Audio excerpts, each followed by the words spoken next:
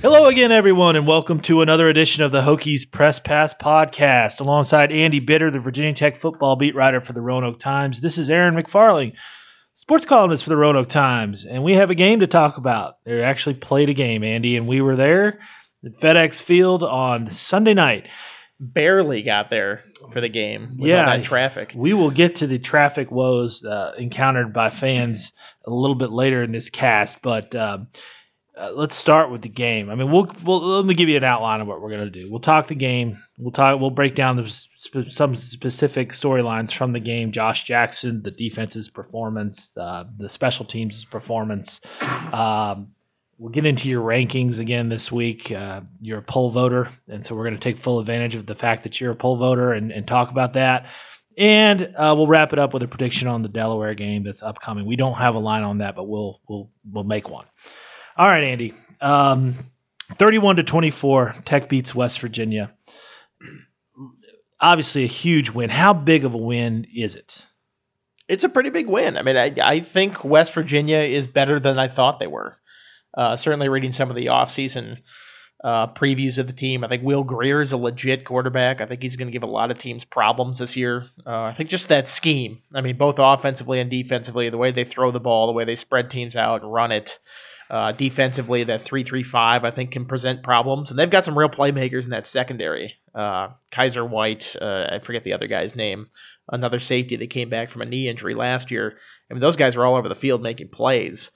So I think in that venue against that team, with this young of a team for the Hokies, that was a very good win. I mean, you go out there and show that, you lost all these pieces in offense. You still figured out a way to move the ball pretty well. All told, when you look at the final stats, find a way to win a game. I know the defensive stats weren't quite what they wanted in that game, but held them to 24 points, ended up holding strong at the end, even with somebody like Rover or free safety Terrell Edmonds was cramping up. He wasn't even in the game at the end. He's possibly the most important piece of that secondary. So the fact that they survived that at the end and they won this opening game, I think it's a pretty good win, all in all. Yeah, I wrote for the following day, just the excuses were out there for Tech to grab onto if they wanted to.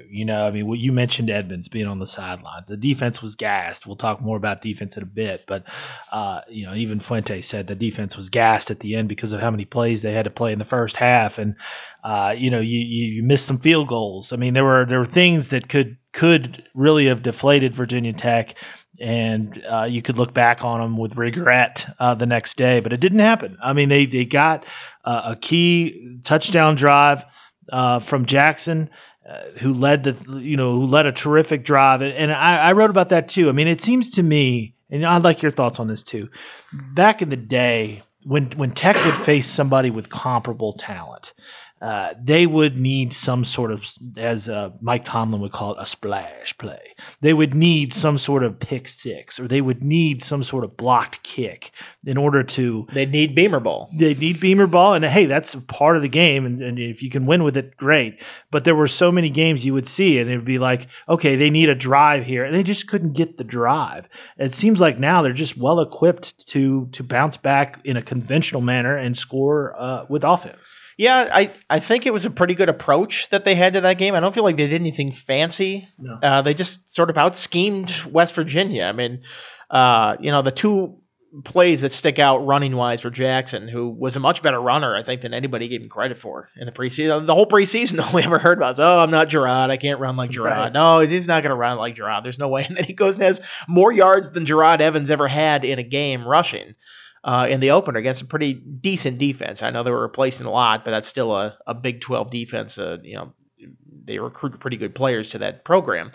But the 5-yard touchdown run that he had before halftime, the 46-yarder that he busted up the middle, and they got kind of upended right at the goal line in the fourth quarter, it was essentially the same play. And it's one of those ones where they had the jet sweep coming across, and they faked the handoff there, and there's another fake handoff going on another way, and West Virginia was crossed up and running to the sidelines, and it was wide open up the middle. Right. I mean, that scheme, that is, running repetition over and over, and, you fake the jet sweep, you give the jet sweep. This is why they run the jet sweep so often, is to threaten the perimeter like that. I know fans see the jet sweep and they kind of roll their eyes because of the history of that play at Virginia Tech, but it's to set things up later, and when it sets up correctly, it can break for a big play like that. So that was impressive, and I think Jackson played well. I mean, he was composed. He was only sacked once. He faced quite a bit of pressure, I think. I think they hit him a few times in the backfield, but he was able to roll out, throw the ball away when he needed to. Didn't have any interceptions. I mean, that's what Fuente prizes most about his quarterback, is don't turn the ball over, don't put them into bad situations like that. And he put them in pretty good situations most of the time. And when it was, sort of tracking to be a bad situation, he found a way out of it and just got rid of the ball. Yeah, Jackson found his way into this game. He didn't start off gangbusters for sure. I mean, he was 4 for his first 11. He had that really bad miss of Cam Phillips in the end zone, and they ended up having to kick a field goal instead of a go-ahead touchdown there, or a game-tying touchdown. I can't remember, but maybe it was would have been the first touchdown, first points of the game. I'm not even sure, but that was a pretty glaring misfire. But man, did he ever come back and show resiliency and lead that team when it mattered most? So yeah, I think I was a little colored, walking out of there by the beginning of the game. But the more I looked at it, and you look at the numbers and all the things you just mentioned, playing a clean game and all that, that's a pretty hellaciously good debut for Josh Jackson. Yeah, and I think the thing that Fuente said it yesterday when we talked to him is, like, you kind of get the game manager label if you're not somebody that's just going to have these otherworldly speed or a cannon arm or something like that. But he's like, you can't just go out there and take a knee every play. Like, you have to make some plays at some point too, and Jackson did that. I mean, they had the little pump fake on the wide receiver screen, and they hit a wide open Cam Phillips down the field. And you look at that and you go, that's a pretty easy throw to make. Nobody was within 20 yards of him, but he didn't overthrow the ball. He didn't get excited in the moment, and he put it up there where it was a little underthrown, but he gave his receiver a chance to make the play. And then you give Cam a chance to make the play, he's probably going to do it. So he had that. He had the couple runs. I think he showed some good poise on some third downs to pick up conversions. I think it was just a very good start. As I said in my 5 thoughts, going back to the Al Groh days, let's not break out the anointing oils quite yet. But for a first start on a stage like that, I think it was a very good start for him. Now he'll go into week 2 as the leading rusher on the team. I think you noted in your 5 thoughts that you don't believe that to be the case, that he's not going to finish the year as the leading rusher on the team like Gerard did. I wouldn't think so, no. Why not? I mean, do you just think they were using that against West Virginia because it was the matchup, or? Well, he had 11 carries, so it's not like he had 20 carries like Gerard ever had, and right. Sack yardage factors in. So if he gets sacked a little bit more, you'll get some losses there. I don't think he's going to break a 46-yarder every week. I think that factors into it. I think as the season goes on, they certainly don't want to wear him down by having him run. Like, I would imagine this week against an FCS opponent, they would prefer not to have their quarterback take too many hits in the running game. I mean, they're going to do what they have to do to win the game, but I think this is one where you can really get your running backs going and shouldering a big load of it. So I think over time you see that number come back to earth a little bit, and I would imagine the quarterback wouldn't be the leading rusher this year. Well, I think Cam Phillips really helped Jackson out, helped him get into this game, made a play for him on one of those Isaiah Ford, Bucky Hodges type plays where it's a 50-50 ball and he just goes and gets it. And he probably even got it interfered with when he caught the ball for a 28-yard gain on a crucial third down that they ended up scoring a touchdown going ahead that drive. Cam, obviously, he finished with 7 catches for 138. 138, yeah. And I mean, I think the question we had coming in about Cam was not about his talent level, but would other teams be able to neutralize him because he was the known quantity? Pretty good first game for Cam Phillips. Yeah, I would like to revise my 1,000-yard prediction. I think that over is already or the under prediction I had that last week is already a loser. That was my concern was teams are just going to double team him every time. I mean, and maybe they will now after that first game when they go, oh, right, he's clearly the best receiver on the team. I think the next leading guy was Sean Savoy, who had 4 catches. Behind that, probably 2 or 3. I mean, it was that much of a spread. I mean, Cam caught nearly half of the receptions that they had in that game. Yeah, very impressive. I mean, he was open. I mean, that's what good receivers do, is they get open. It wasn't like he went up and made a play over receivers every single time. He just got wide open, and to Jackson's credit, he looked to him quite a bit, and he said it after the game. He's like, when I'm in a tough spot, that's where I'm looking. I'm throwing it to him because he can make a play. So far so good on the Cam Phillips as a number 1 receiver storyline. And he dressed the part afterwards. He had those MC Hammer type glasses that he wore. I hope this is an ongoing thing. I hope each game afterwards, because I'll keep requesting Cam. He's a great quote. He had the Krispy Kreme with a hot sign on last year. That was a great one. He kind of razzed Jackson this year. It's like, were you surprised he ran that well? It's like, well, yeah, because he's a little on the chubby side. Right. That was a good one. That got some guffaws from the press corps there. I'll request him every week, and I hope he keeps showing up like Russell Westbrook does in some new outfit that's rather interesting. When did eyewear become fashionable? He looked like he was getting ready to go to a welding class. Well, it was like those NBA finals where every game became like a fashion statement thing. And like Russell Westbrook wore like red glasses. And I don't even know if it had lenses in them. It was just like, I'm wearing glasses is the fashion statement here. I think that was there. And I'm not a fashion expert. Perhaps it was earlier than that. But keep doing it. Keep bringing them. I wonder how many pairs of glasses he owns. It's got to be. He's got the flip-up shades. He's got the welder glasses. Hopefully next week we'll see them. I know there are people out there that actually understand fashion. They're like, these guys are such goons walking around in their untucked shirts and their baggy jeans. They're a bunch of doofuses when it comes to this stuff. But this is our perspective on fashion here. Don't you think like the Zach Morris neon-colored gas station sunglasses might be the next move for him? I mean, that'd be a good one. That'd be a good retro look. He seems to be dipping back to the late 80s, early 90s, so that would be the time for him.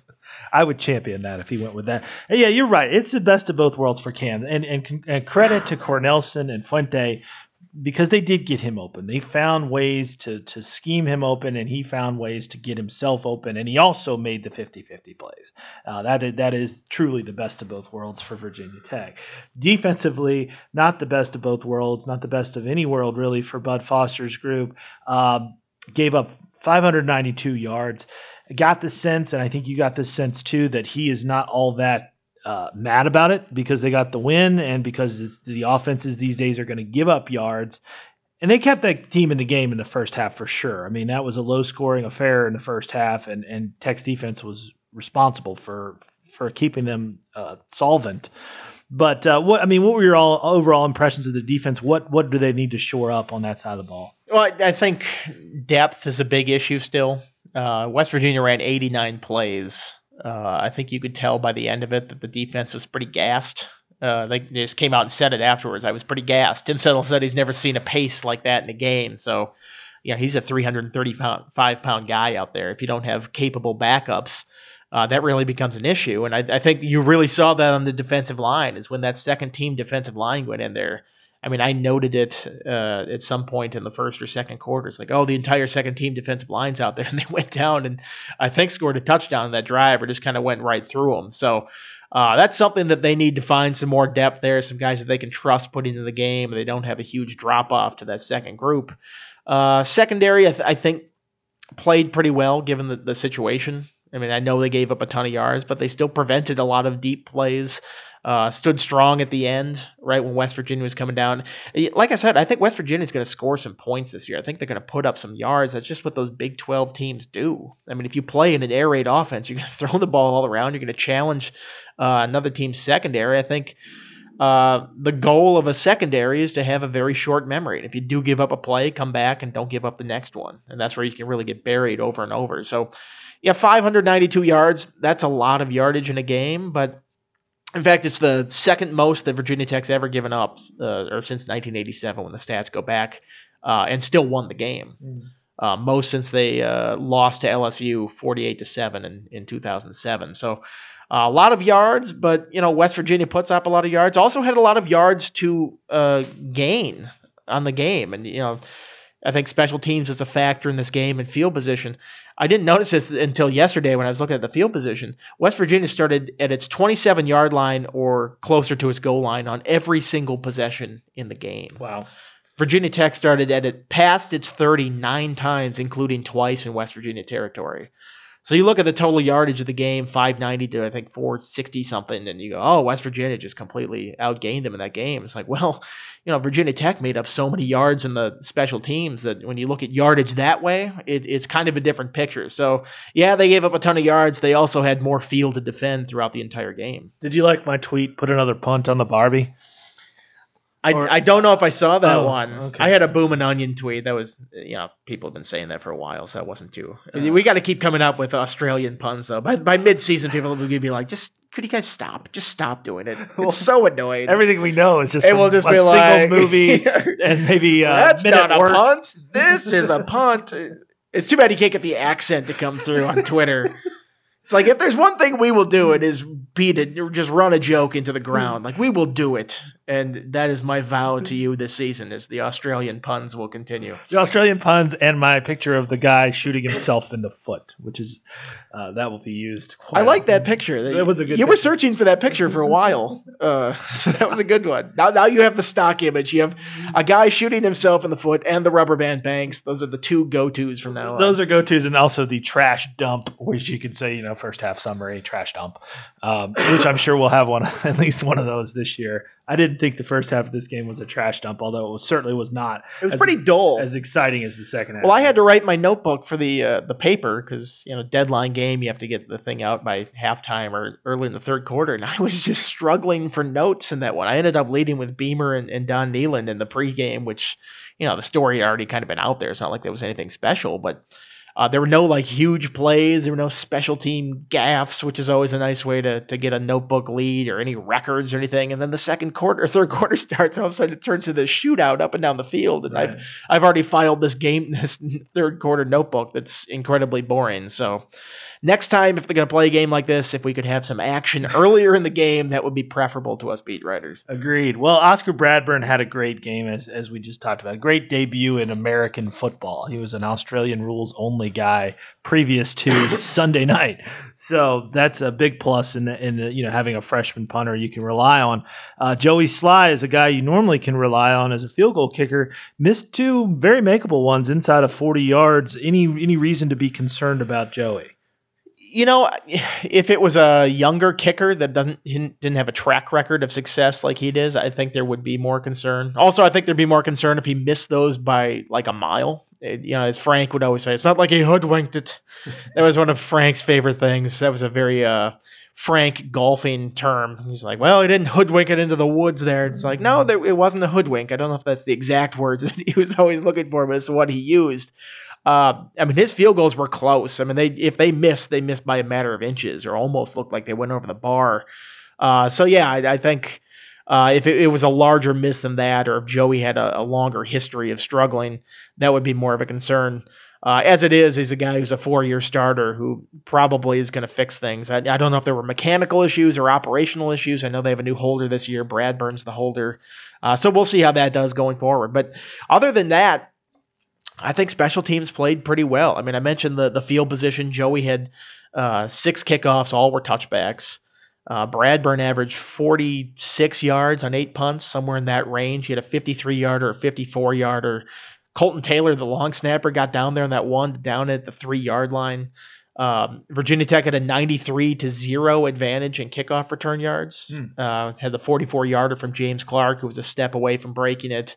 Greg Stroman didn't have a big game in the punt return, but he didn't have any mistakes. I think he had 6 fair catches, somewhere 5 or 6 fair catches. All of them were on punts shorter than 40 yards. I think in the past he might have been tempted to try to make something on nothing in that, and that's usually where he invites disaster on those type of things. So maybe that shows some growth on his part, that he's fair catching those and understanding that it's better for the team if they just take that field position and not let a ball bounce and it bounces back another 15 yards or something like that. And then the one punt that West Virginia did return, it went for -3 yards. So they had the pretty good coverage on Virginia Tech's part. So other than Sly's 2 missed field goals, I know those were big. It would have allowed Hokies fans to breathe a lot easier at the end, and maybe us deadline writers a little bit more ease in writing our game stories. I think special teams, it was a pretty positive first game. I want listeners to know that you're not looking down at any sheet of paper. Your special team statistics game is strong. Well, I wrote this yesterday in my my practice report, so those numbers were pretty fresh in my mind when I was going through them. Nice work there. That was there. That 93-0 was that's a jarring number. Well, Fuente mentioned that yesterday too, so that's what caused me to look that up. I'm sure that some of these stats are wrong. People will be like, "Oh, well, actually, it was 5 punts."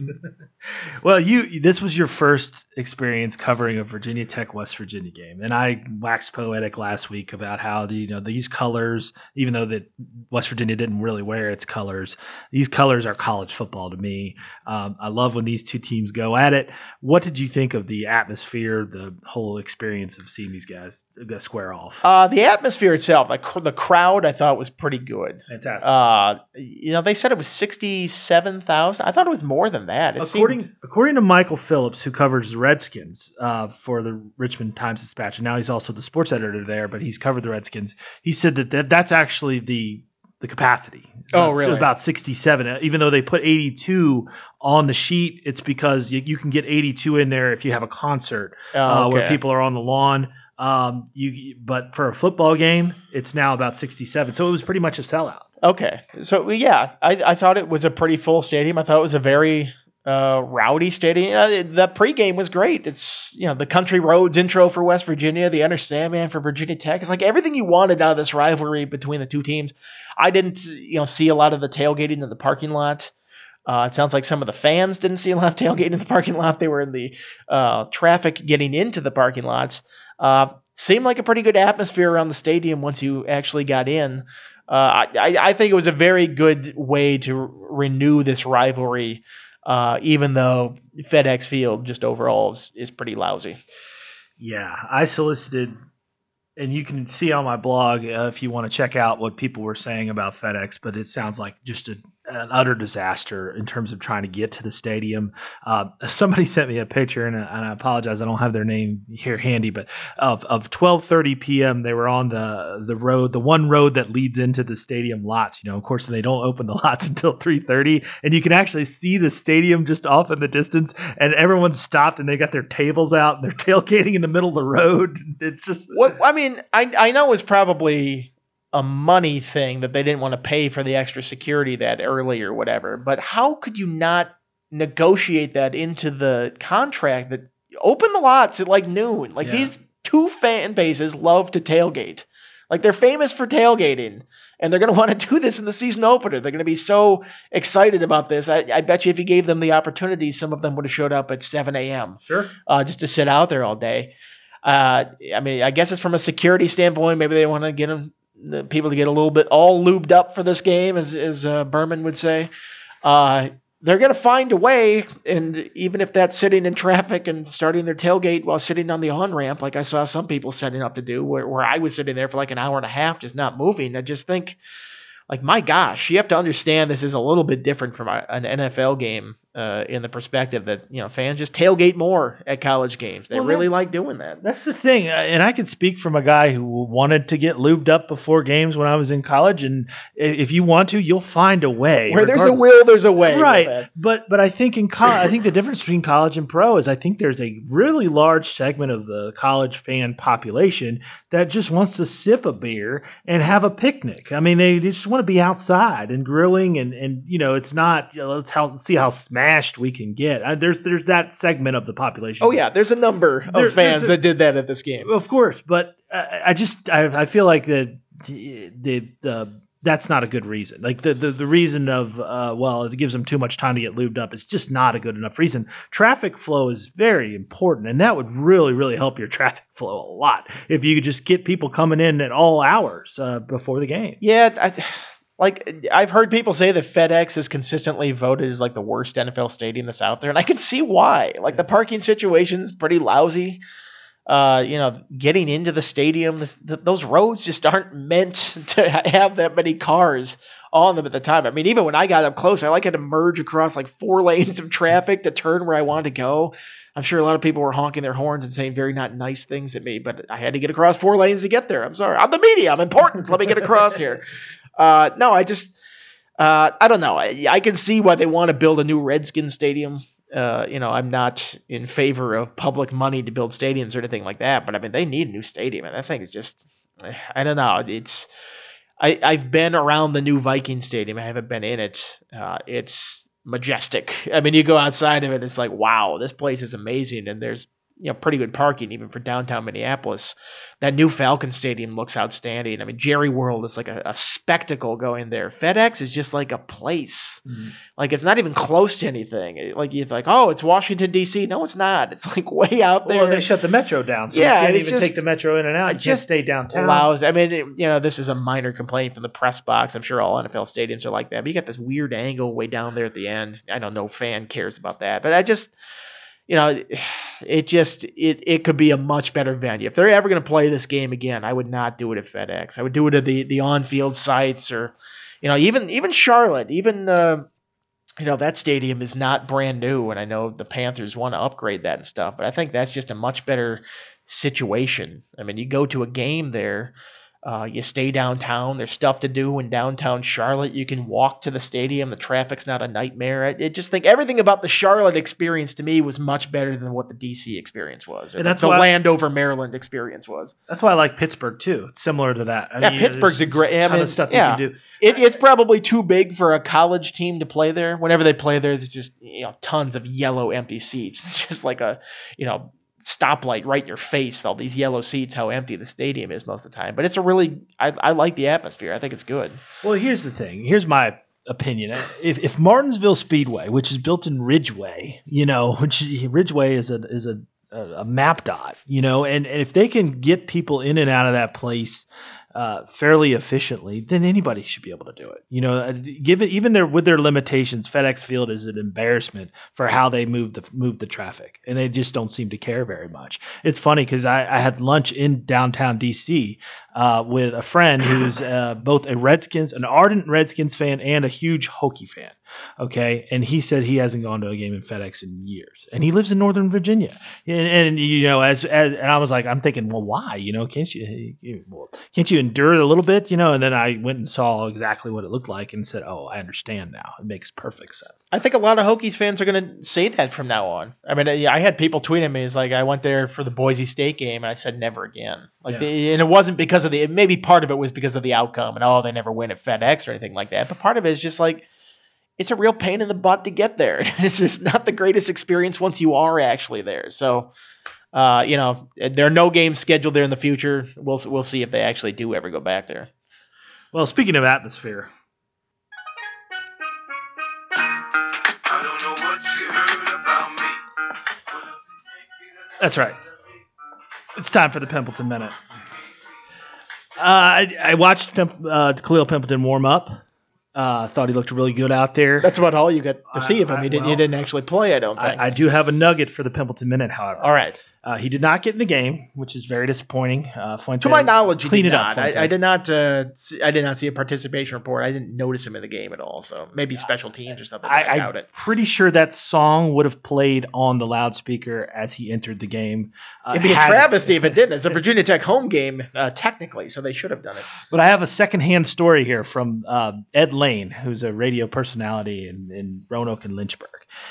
Ed told me after the game, and I didn't see this, so I'm just going by his words, but he said there was a Hokie defender that was taunting the West Virginia fans right after the game. And I'm not going to identify this guy because, like I said, I didn't see it. But this Hokie defender was getting into it with these West Virginia fans, just having a good time, mocking them. And who pulled this guy away? But Khalil Pimpleton. Who saved the day but Khalil Pimpleton? We don't have a situation where somebody's getting suspended. We don't have a situation where somebody has a terrible off-the-field distraction this week, all because of real deal Khalil.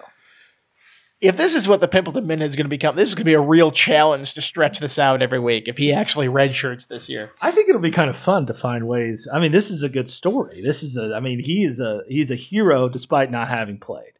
I mean, this is how you earn the trust of your coaching staff. You do things behind the scenes, you wait your turn, and you get in there, and then you tear it up. He looks bigger. He's bigger than C.J. Carroll. I noticed that. They were standing next to each other. Well, I mean, that's not terribly tall. No, but this water bug I've been talking up and had never seen Spitfire before. receiver. No, and I also- think the fact that Sean Savoy had 4 catches for I forget exactly how many yards. He was actually the second leading receiver in that game. He's a true freshman who was from DC. Would have been a good story if we could have talked to him.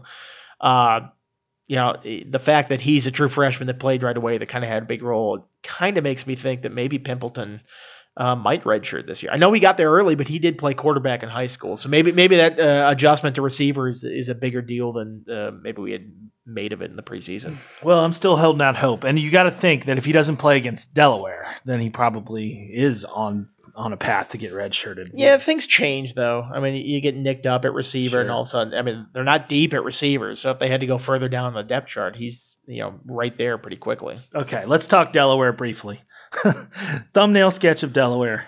They won last week, 22-3 against in-state rival. The fierce rivalry with Delaware State, okay. whose mascot I could not name for you.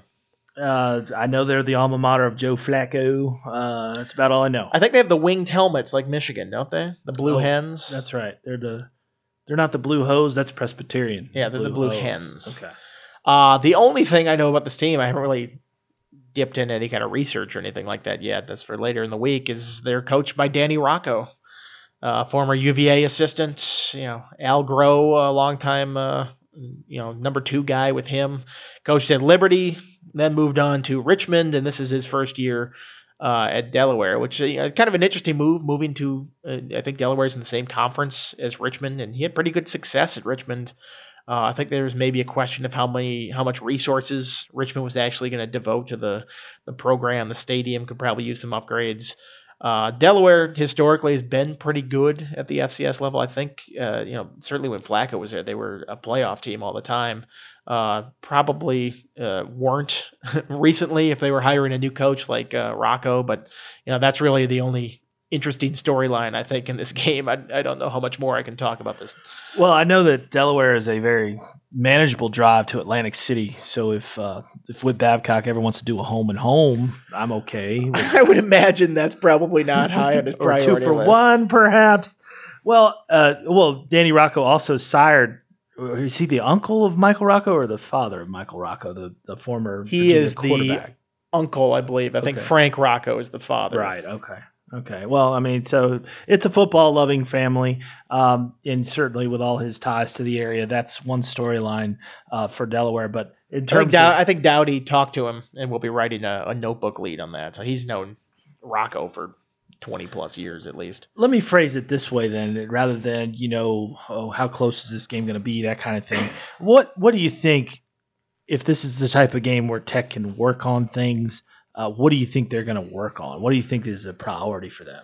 Well, I think the biggest priority is not to let down from what last week was. I mean, historically, that's been the case. Whenever Virginia Tech gets a little too, full of itself or high on itself, they come out, they're not sharp the next week. And that happened a couple times last year where I know I'm not going to compare Syracuse to Delaware, but I mean, that's when they got the highest in the rankings. They get tripped up by Syracuse up in the Carrier Dome.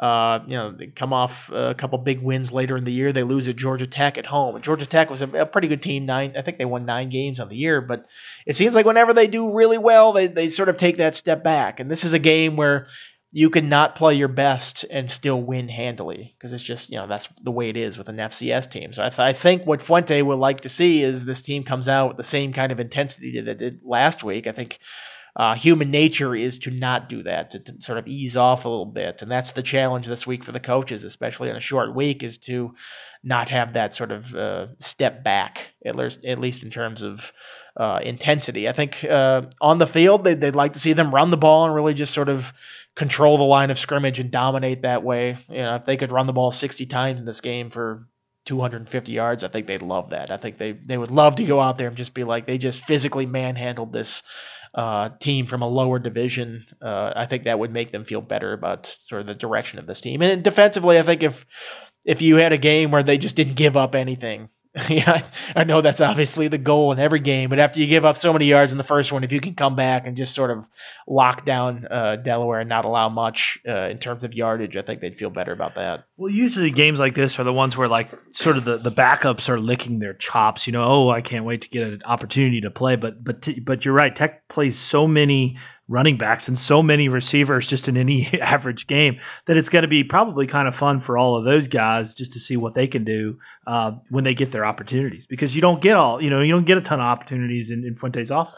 That's true. And I think that's interesting. If you're a running back, you get 10 carries, you're going to make the most of those 10 carries. And of course, this week it's very important they have a brand new helmet. The Hokie Stone Ice. I don't know what they would call it. It's a white helmet with a Hokie Stone VT on it. I don't know what uniforms they're going to pair it up with. Although I talked with Whit Babcock in the spring, and he said they weren't going to have any fancy, Hokie Stone black-gray uniforms. So he might be a liar if they come out with Hokie Stone uniforms of this. I don't want to call him a liar, but that's a pretty bald-faced lie straight to my face at that point. So we'll see what they actually have in this game. I hope that coaches didn't spend too much time focusing on choosing the uniforms and not preparing for the game, though, because that's always the biggest concern that I have. My sources say that's all they've been thinking about. I mean, they know that they beat West Virginia, and they know they can focus on uniforms now, and that's all they're thinking You better say that you're being sarcastic before some ag site picks us up. It's like, it sounds like Virginia Tech's so full of itself that it's only using uniforms this week. It's only focused on uniforms. Now, when you had that conversation with Whit Babcock, you also briefly, I think, addressed the Hokie Pokie's demise. No, I didn't. That was like later. In the spring. This is well before the Hokie Pokey. Okay, I haven't talked to anybody about the Hokie Pokie's demise. Given the nature of this matchup, I think this, there's one person writes they don't want to let down story, and then the other guy writes something else. And I have been assigned to write about the Hokie Pokie's demise. They've decided not to do that, and I think well, they do it at halftime, I think. Oh, they're going to do it at halftime? Yeah, I think. Then what am I writing this story for? It's not going to be in the traditional between the third and fourth quarter. Who cares? Let me go full wrestling heel on the Hokie Pokey here for a second. Please do. Get rid of this thing. Get it out of there. I don't want to see it between the third and fourth quarters. I don't care how many people that have been doing it for 30-some years. And I understand the start is like the tuba section or something. Just kind of did it. Yeah, they just sort of did it as like a lark. They're like, we're going to just do this. It's going to be funny, kind of a kitschy little thing. And then all of a sudden it became this full stadium type. Everybody get up and do the Hokie Pokey. Like, just even when you hear that, it just sounds like just old fuddy-duddy tradition. Like, get it out of there. It doesn't need to happen at what's supposed to be traditionally the time of the game where you want to get that stadium just jumping. Like, you want to be very excited heading into the fourth quarter. And I understand this probably has no bearing on the outcome of the game. It's not like, this team was pumped going into the fourth quarter and they won because they didn't do the Hokie Pokey. But if you want to have a stadium experience that's exciting, that just doesn't bring everything to a standstill, like doing a children's dance between the third and fourth quarters, I'm all for it. So I say get rid of it. If you want to do it at halftime. I felt like whenever they did it in the past, like 95% of the stadium just did not care, well, and that's not a good way to go into the fourth quarter. That's what I would latch on to, because I think, to play devil's advocate, maybe your side of it sort of blurs the line, and I'm on your side. It blurs the line between college and pro a little bit, even more than it already is. Keep your traditions, love your traditions, embrace your traditions, all those things. But you're right. It was such a half-assed attempt by the people in the stands to actually do it.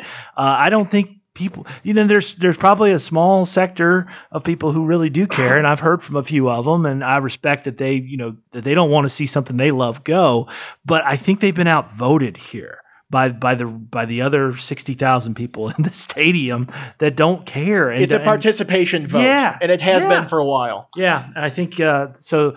If they do it at halftime, I need to find out exactly when they're going to do it and why they're going to do it. If I'm going to write this, I think so. I think they said it might become part of a tradition when the Marching Virginians are on at halftime. I don't know if they perform it every halftime or whatever it is, but I think that's when they would do it. And I'm like, fine. Nobody cares about halftime. Nobody's paying attention at halftime.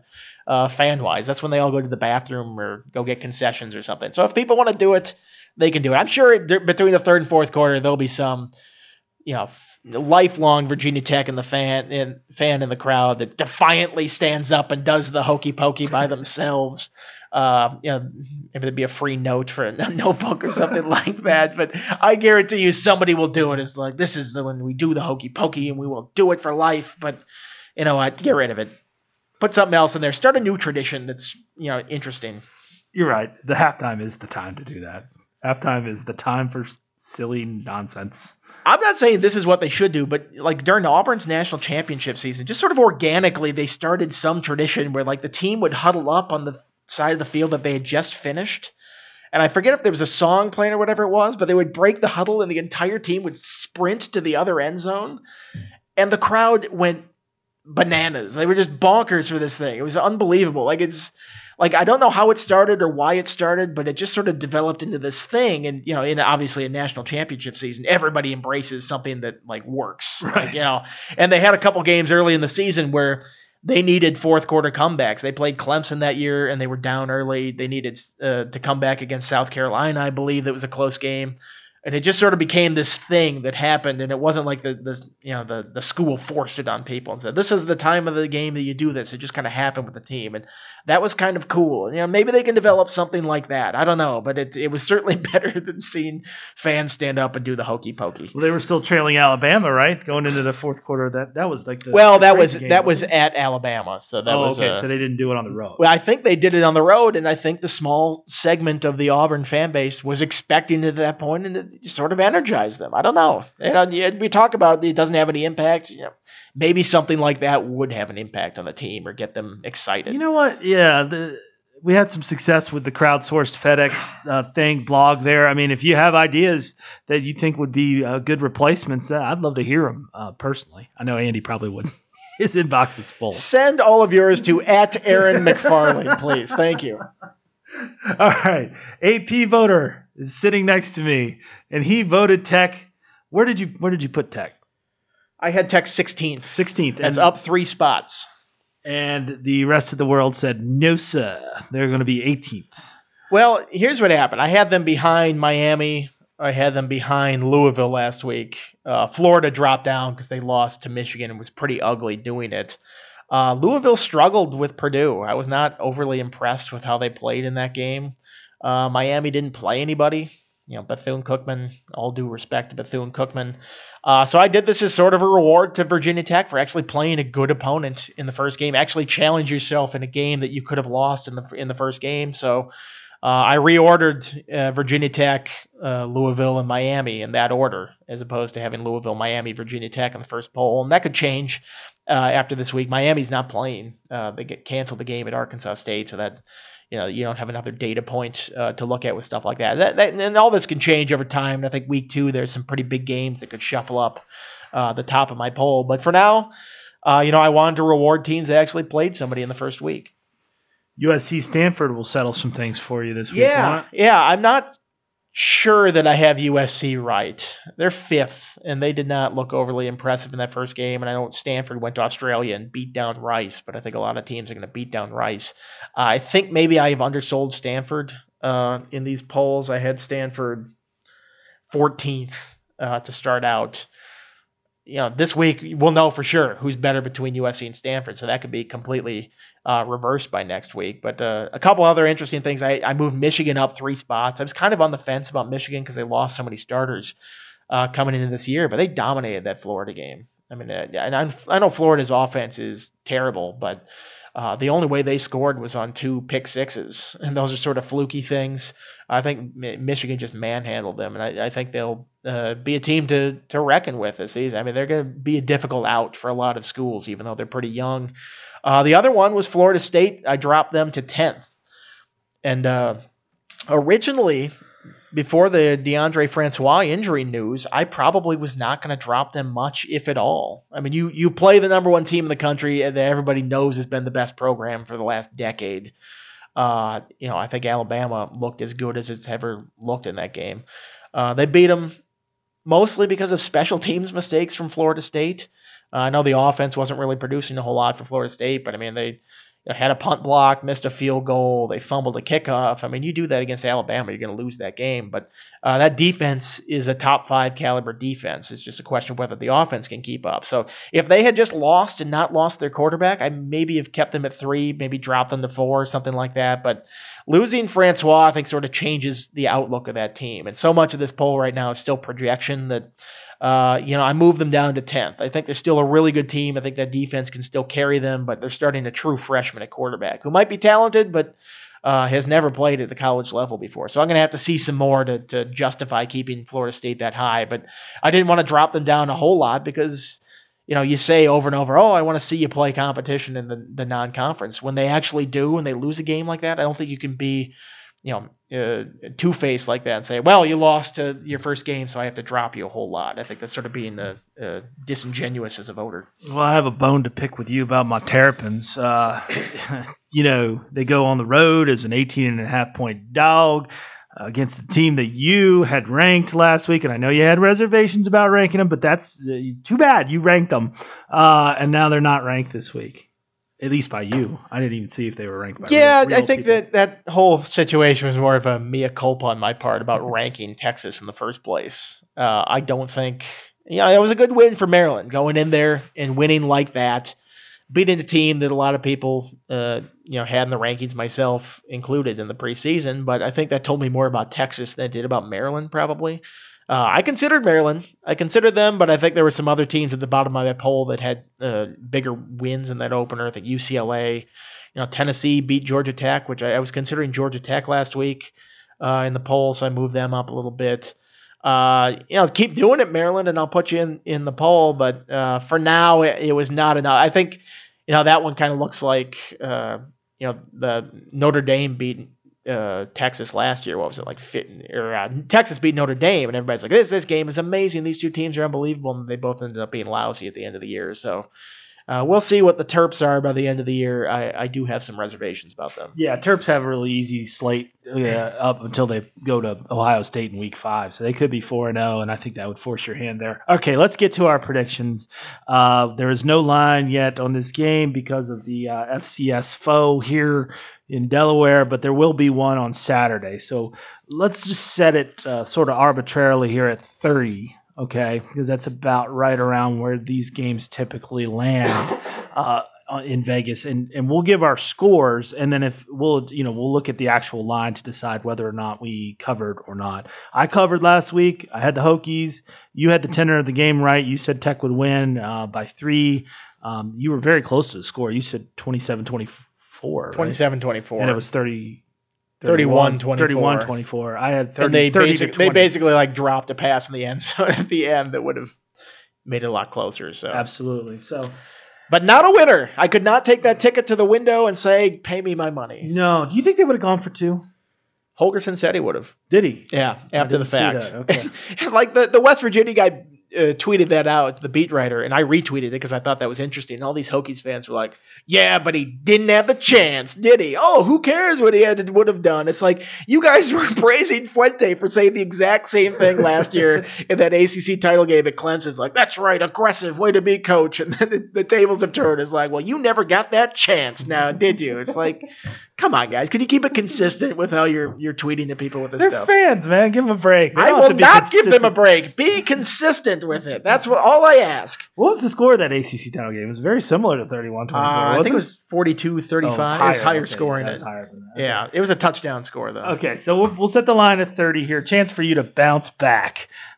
Which way you going on the line? If there? it's 30, I'll take the Hokies. I'll say like 45-10. I think they, I think they're a much better team than Delaware. I think they'll show it on the field. The one concern there is, how rested they are on short rest. How prepared are they for after sort of an emotionally draining game like that? I think Fuente's pretty good about getting them up for games week after week like this, so I'll take them to cover. Bonus prediction, leading rusher for the game. I will say, Peoples had the ankle injury last week that, people that watch on TV are like, is he okay? Does that look really serious? Fuente said after the game that the trainers told him he could have gone back in. I wonder if maybe that's a little swollen this week, how much he'd actually play in a game where they don't necessarily need him. I'll say Deshaun McClease. I thought McClease ran the ball really well in that game. I think they sort of know what they have in Trayvon a little bit more, maybe want to see a little bit more out of McClease since he's only really played in 2 games in college. So I'll go with McClease. It's like you're looking at my sheet here. I had 41-10, and I had McClease. I'm a McClease guy. I said he'd be the leading rusher this year, and he would. He go looked over really that good number. on that one series. He really jump-started the running game. Had a tough run and then had a really good 12-yard touchdown run where he broke some tackles, and that showed that sort of you look at his size, you say he's not a power runner, but he broke some tackles. He made a play for him. So that was true to form of what Fuente's been saying about him in the preseason. Well, every week or every day, our company sends out an email telling us what were the biggest, traffic movers on the website that day. And I was really pleased to see that your 5 thoughts was the number one for the entire week. And it doesn't surprise me. I've been telling people for years, or as long as you've been on the beat, that's the best thing that we have in our paper every week during football season. No question about it. So if you haven't checked that out yet, go back and read it. You'll get a lot out of that. Andy, we'll get back to. Are you going to do one with Mike next week? You think? I'm Barber? not sure. Okay. We kind of ran out of time this week to do that because of the late Sunday night. Neither of us got back till Monday. He had to go to UVA to cover the press conference on Monday, so that complicated things. And then even if we recorded it Monday night, we would have posted it Tuesday morning, and that would have been like right on top of this one. So the first week it was just kind of tough. This week, I don't think he'll be at Virginia Tech. I think he'll be at the Indiana UVA game. Okay. So maybe not this week either. We'll figure it out. And certainly with bigger games, maybe there's more to talk about after the fact. But we'll figure it out. I think we'll get some of those in there. It might not be a weekly thing, though. Okay. Well, we appreciate everyone tuning in to the one we do. It does get good numbers, and we really do appreciate that. Be sure to check out all our coverage of the Delaware game online at Roanoke.com. For Andy Bitter, this is Aaron McFarling. We will see you next week.